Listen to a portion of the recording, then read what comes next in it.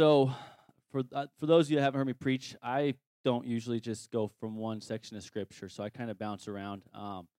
So I'll try and go slow at times, but sometimes you might just need to write some stuff down and come back to it. But as I always say, I think Scripture just confirms Scripture. So if you can't find it in multiple places, you might need to pray about it and see exactly what he's saying, because it should be in multiple spots. So I've noticed that in my life, what I did for a while, and I see it in a lot of others, a lot of Christians, that we believe somehow that God, when we go from Malachi to Matthew, that God changes.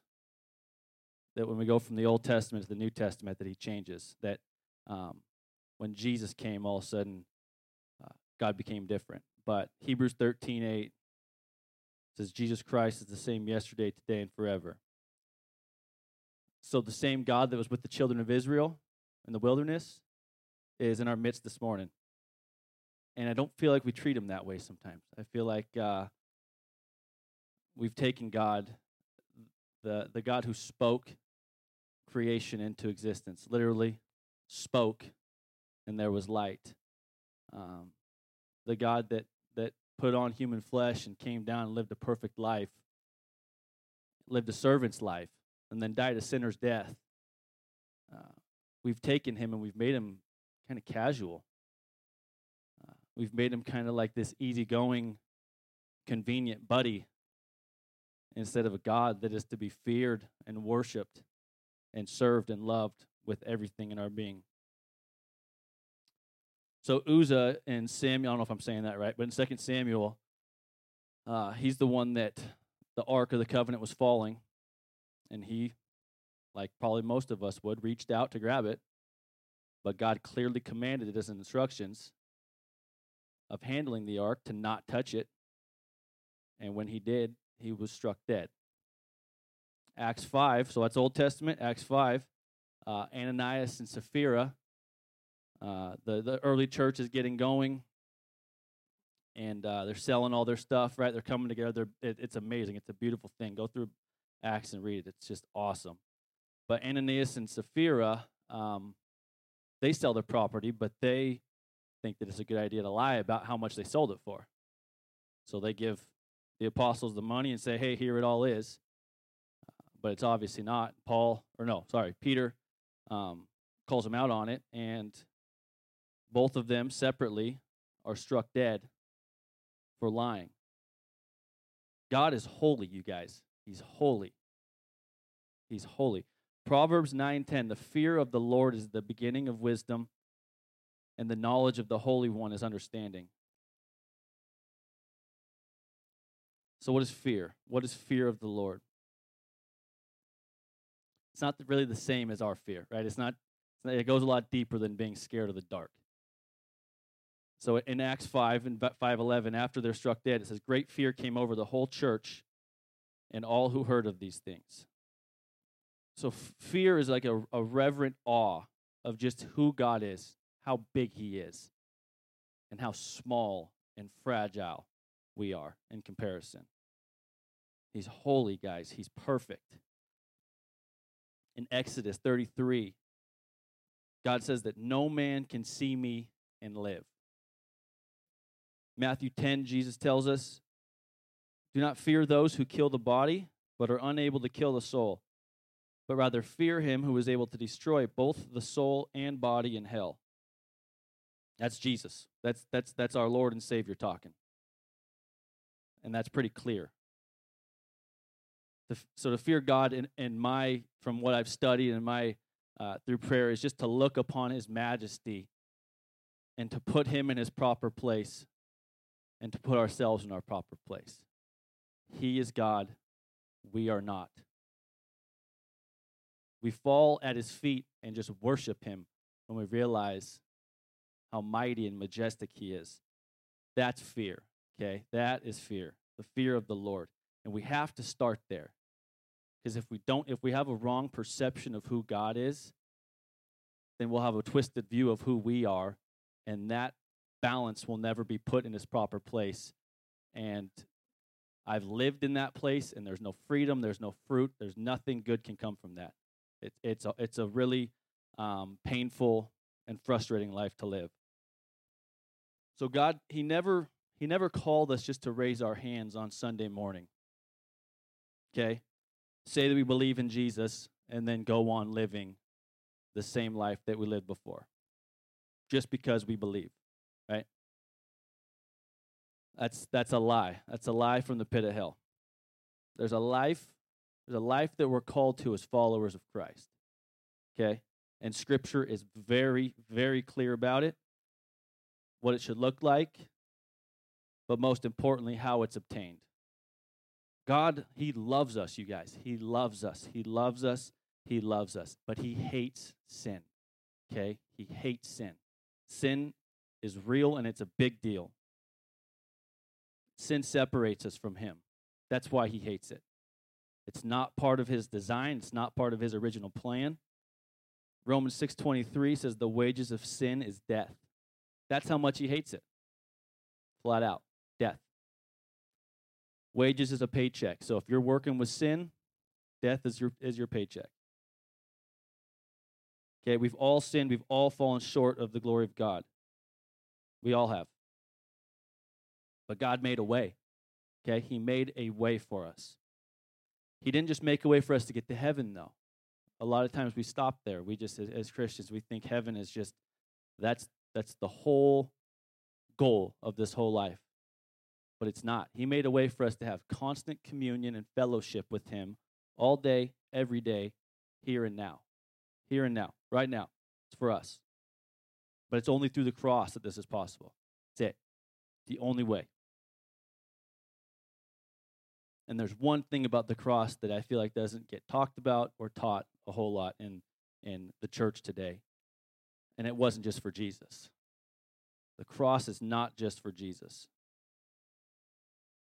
Luke 9:23, Jesus is speaking. If anyone wishes to come after me, he must deny himself and take up his cross daily and follow me. What do we know about a cross? It's ugly. It's painful. It's horrific. It's not a means of discipline, right, or correction. It's a means of death. But it's effective. Nobody survives crucifixion. Nobody. Death to self is a prerequisite to following Jesus. One of my favorite teachers is A.W. Tozer. He's a little bit of a throwback, but he said in one of his sermons that so many Christians want Jesus to do all the dying and they want to do all the living. And if we're being honest, we have a tendency to live our lives in that way. Well, Jesus died for it, so we're good. But no, He calls us to die to ourselves. Right there. If anyone wants to follow me, if anyone wishes to come after me, he must deny himself, take up his cross daily, not just once, daily, and follow me. So John 3, I'm going to read the first few verses. Now there was a man of the Pharisees named Nicodemus, a ruler of the Jews.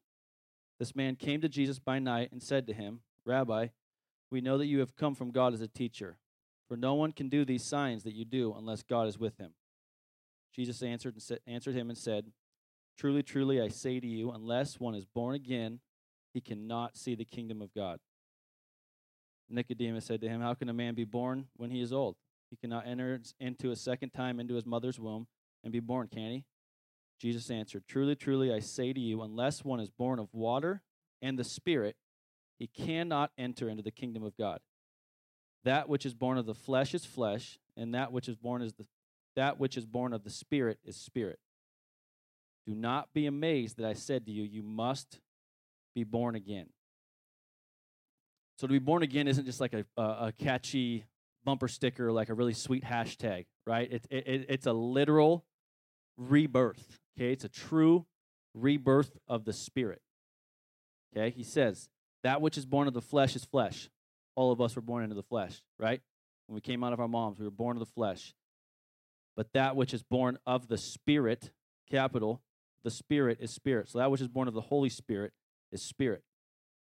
2 Corinthians 5:17, therefore, if anyone is in Christ, he is a new creature. The old things passed away. Behold, new things have come. That's amazing. I'm going to read it again. Therefore, if anyone is in Christ, he is a new creature. The old things passed away. Behold, new things have come. If the gospel does not change a man, if it doesn't transform a man, if it doesn't take the evil out of a man, then odds are he doesn't have the gospel. If you have the same desires, if you have the same way you talk, if you have the same sense of humor, if you have all the same characteristics that you used to have before you gave your life to Jesus, I would challenge yourselves to look in the mirror and ask, have I been born again? I'm not sorry to say that, guys. I might sound like I'm coming strong, but God's word is so clear. It's so clear. So clear. 2 Corinthians 13:5, Paul writes, test yourselves to see if you are in the faith. Examine yourselves. Or do you not recognize this about yourselves, that Jesus Christ is in you, unless indeed you fail the test? He wants us to have those conversations, okay? He's not so frail that we can't come to him and just be, hey, God, I'm not where I'm supposed to be, and I need to get there. He'd much rather have that conversation with you now than wait till it's too late, because there will be a day when it's too late. There will be. If the blood of Jesus is just your get-out-of-hell-free card, then you're missing it. It's not just about getting to heaven, guys. Again, that is our destination. I will never shy away from saying that. When we are in Christ, when we are his, we will spend eternity with him, but that can't be the goal. Freedom from sin is just as much a part of the gospel as the forgiveness of sin. John 8:36, Jesus says, so if the Son makes you free, we just sang it, you will be free indeed. God takes sin really, really serious.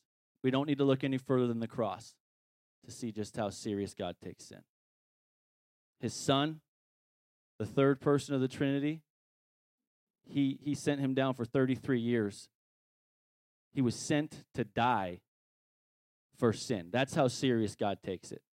And not only did he die, but God turned his back. The Father turned his back on the Son on the cross. The pain that think about that. Chew on that for a while. Like, that's horrific to actually sit and think about that God did that, and that was because of how much he hates sin and how serious he takes it.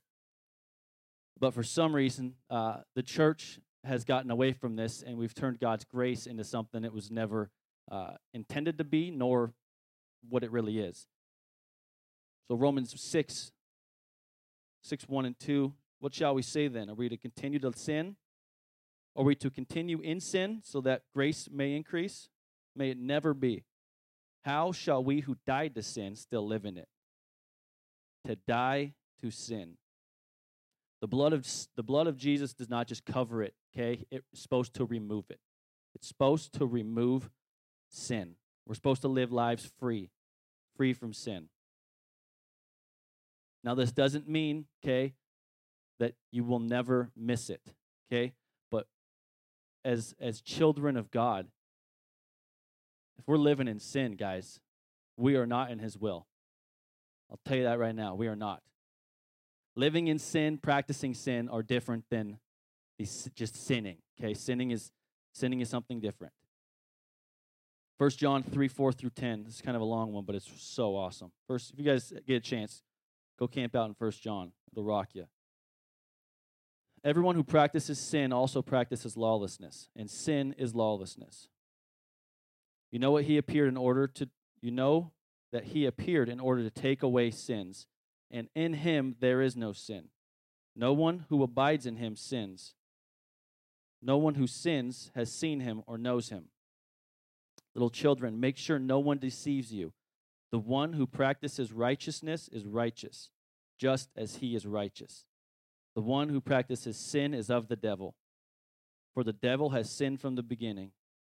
The Son of God appeared for this purpose, to destroy the works of the devil. No one who is born of God practices sin, because his seed abides in him, and he cannot sin because he is born of God. By this, the children of God and the children of the devil are obvious. Wow. Anyone who does not practice righteousness is not of God, nor the one who does not love his brother. I'm going to read a few more just because Again, it's everywhere. This stuff is everywhere in Scripture. We got to read the hard stuff. We have to. We can't just read the easy stuff. We got to read the hard stuff. Romans 6:11. Even so, consider yourselves to be dead to sin, but alive to God in Christ. 1 Thessalonians 5:21 through 24 calls us to examine everything carefully, hold fast to that which is good, abstain from every form of evil. Now may the God of peace himself sanctify you entirely, and may your spirit and soul and body be preserved complete without blame at the coming of our Lord Jesus Christ. Faithful is he who calls you, and he will also bring it to pass. James 4. Therefore, whoever wishes to be a friend of the world makes himself an enemy of God. Or do you think that the Scripture speaks to no purpose? He jealously desires the Spirit which he has made to dwell in us, but he gives a greater grace. Therefore, it says, God is opposed to the proud, but gives grace to the humble. Submit, therefore, to God, resist the devil, and he will flee from you. Okay, submission to God is the first step. Right there, it says, submit to God, resist the devil, and he will flee from you. Submit to God, and his will is the first step and the only step it takes. It's not a 10-step process. It's not do this, this, this. Submit to God, okay, and resist the devil, and he will flee. But it's not just to submit at one time. We have to submit to his will over our lives, okay? And then we can truly resist Satan. Draw near to God, and he will draw near to you. Draw near to God. Go after him. Cleanse your hands, you sinners, and purify your hearts, you double-minded. Be miserable and mourn and weep. Let your laughter be turned into mourning and your joy to gloom. Humble yourselves in the presence of the Lord, and he will exalt you. Humility is essential, okay, to the gospel. It is. Humility and holiness will always go hand in hand. They will always go together. Always. Because when we're humble, we can allow Holy Spirit to speak to us, okay? We can allow him to speak to us and convict us, and we can receive it. We can receive his correction, his admonishment, okay, his warnings, his, hey, stop. Don't go that way. And we can move forward with him. We can repent, and we can move forward. Okay, Pride's the opposite. Pride causes defensiveness, okay? Which when we're defensive, we can't surrender because we're right? When we're defensive, you're always in the right when you get defensive. So we can't surrender, and then we can't repent when we're proud. So ask yourselves, are you surrendered or are you proud? Are you humble or are you proud? It says God is opposed to the proud. If you are proud, okay, God is coming after you. Okay, not in a way of not in a way that he's coming after you in terms of attempting to hurt you, but look, he wants his children. He wants our lives. He wants us holy. God is opposed to the proud, but he gives grace to the humble. Are we proud or are we humble? Have we ever truly repented of our sins, turned to God, and surrendered our lives to him? It's not just accepting him into our heart, okay? He wants our lives. He wants your lives. That's the call he's given us, okay? It's the call he's given us to follow him. We've taken this thing and we've made it super complicated when it's really not. The Bible is the deepest book you'll ever read, but it's also the simplest book you'll ever read. 2 Corinthians 11, but I am afraid that just as the serpent deceived Eve by his craftiness, your minds will be led astray from the simplicity and purity of devotion to Christ. The simplicity and purity of devotion to Christ. Matthew 11:28. Jesus says, everybody knows this. Come to me, all who are weary and heavy laden, and I will give you rest. But so often we stop there, okay? There's 2 more verses to this, and they're amazing. But we just come to him, and he gives us rest. 29 and 30 say, take my yoke upon you and learn from me, for I am gentle and humble in heart, and you will find rest for your souls. For my yoke is easy and my burden is light. So we come to him and he gives us rest, okay? But then he says, take my yoke upon you and learn from me, for I am gentle and humble in heart, and you will find rest for your souls. That is the rest that is sustainable, okay? It's not a momentary rest.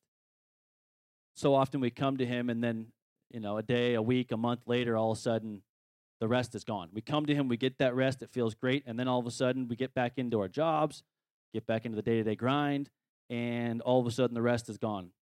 We wonder what the heck. But it's because we never entered into relationship with him. Okay, so a yoke. He says, take my yoke upon you. A yoke they put it on oxen when they were plowing field. And when they put it on two oxen, okay, if one oxen was going one way, the other one was going with it. It connected the two. But here's the thing about the yoke. It's his.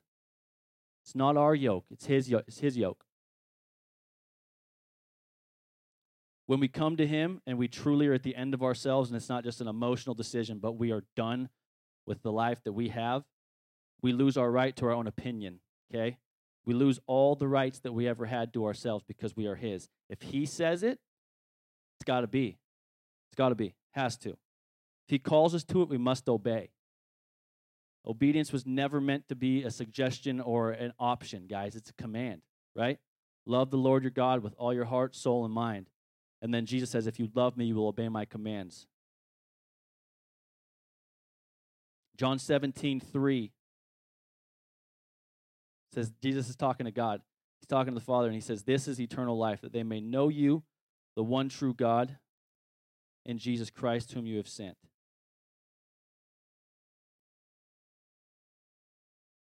Everything Jesus teaches is impossible. Okay? It's impossible unless he can put into us his spirit and remake us from within. That's it. It's all him. It's all him. We have the choice to make, but the choice is surrender and then yes to him.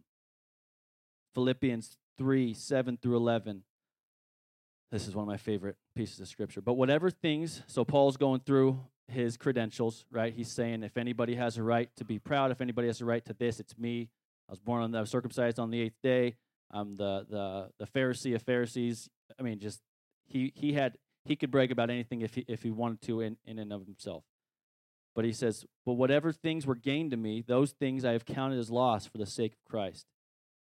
More than that, I count all things to be loss in view of the surpassing value of knowing Christ Jesus my Lord, for whom I have suffered the loss of all things and count them but rubbish, so that I may gain Christ, and I may be found in him, not having a righteousness of my own derived from the law, but that which is through faith in Christ, the righteousness which comes from God on the basis of faith, that I may know him and the power of his resurrection and the fellowship of his sufferings, being conformed to his death, in order that I may attain to the resurrection of the dead.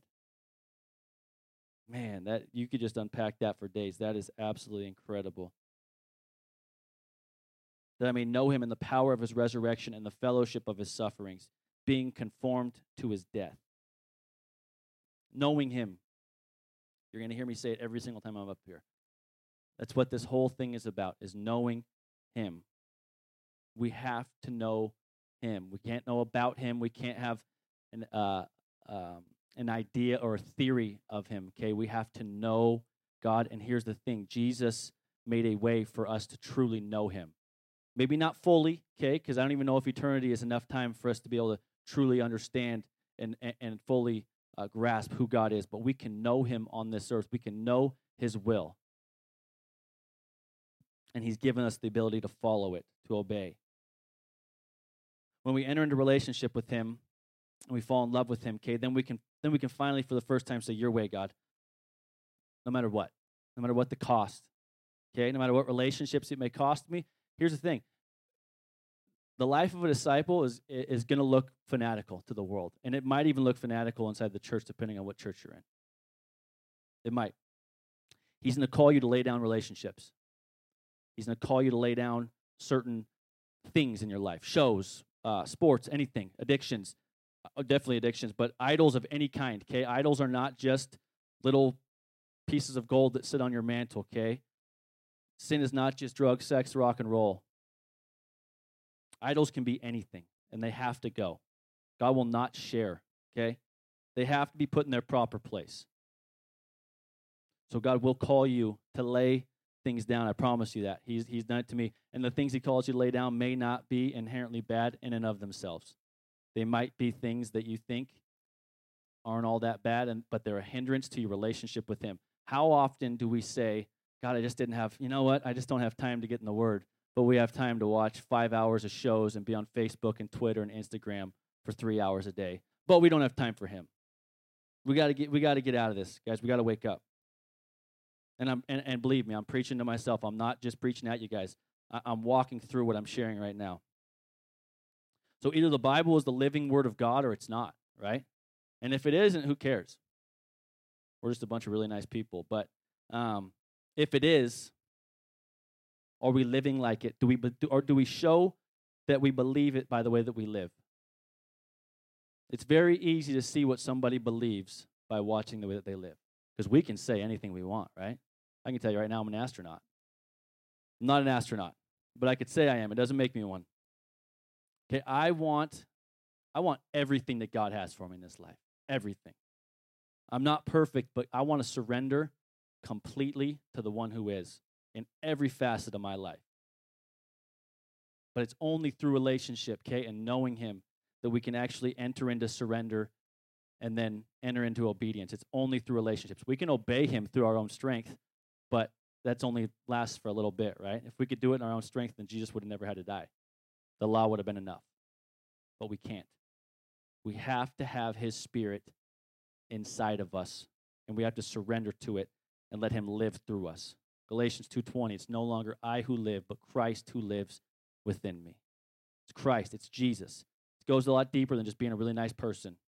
Christianity's not for the faint of heart. I promise you that. We need his spirit, we need his power, we need his strength, and we need him, only him.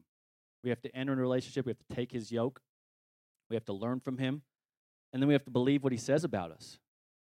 We have to believe what he says.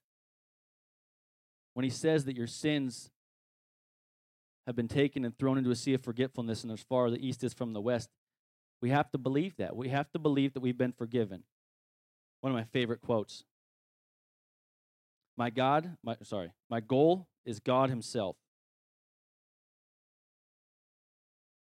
Not joy, not peace, nor even blessing, but himself, my God. That's Oswald Chambers. He's awesome. So do we want God or do we want his stuff? Okay, because in America, there's benefits to being a Christian. In other parts of the world, there's not. You'll die for it. And that's why you see the church thriving in these countries where the persecution is the strongest, because people have to make up their mind when somebody holds a gun to their head or a sword to their head and says, deny him or I'll kill you. The line is drawn. Here, we fall asleep because there's no persecution. There's actually a benefit. There's a social benefit to a degree of being a Christian. Right? We get to come together. We get to have lots of friends and family. We get to do small groups. We get to do all this stuff. But do we want him or do we want his stuff? Ask yourself that, okay? Be humble enough to ask yourself that. I ask myself that all the time. It's good. It's good because it allows us, when we are humble, he can say, hey, you're starting to drift. Come on, come back over here. Because if we want him, it's going to come at a cost. I hear preachers talk that it's not going to cost you anything. Okay, sure. In terms of the gift of salvation, it is free. We do nothing to earn it. But it will cost you your life. Okay? It will cost you your life. Jesus, in Matthew 16, you'll notice I'm quoting Jesus a lot. For some reason, we've made Jesus, like I think the world's done it, but I feel like we kind of do it too, like this easygoing hippie. He's not, man. Jesus is a king coming back with fire in his eyes. That reality has to hit our hearts, that he loves us, but he's a jealous God, okay? He's a jealous God, and he's coming back. And we're going to have to stand before him. Even as Christians, we'll have to stand before him. We'll be judged for our works. We will be judged for our works. We have to stand before him and say, look, I took your work serious. I was serious about my Father's business. So Matthew 16:25, for whoever wishes to save his life will lose it. But whoever loses his life for my sake, he will find it. So he's not interested in partial surrender, guys. He's not. I lived a life of compromise as a Christian for a lot of years, and it almost destroyed me. It almost destroyed my marriage. And had it, I wouldn't have my youngest back there. So my heart burns for Christians to come to know who they are, the life that they're called to, and that compromise has no business in the life of a disciple. It doesn't. It will kill you. It will destroy you. I promise you it will. We don't get to give him 75% of our lives and keep the leftovers, okay? He wants all of us. It's one of my favorite pieces of Scripture. The rich young ruler. So as he was setting out on a journey, a man ran up to him and knelt before him and asked him, "Good teacher, what shall I do to inherit eternal life?"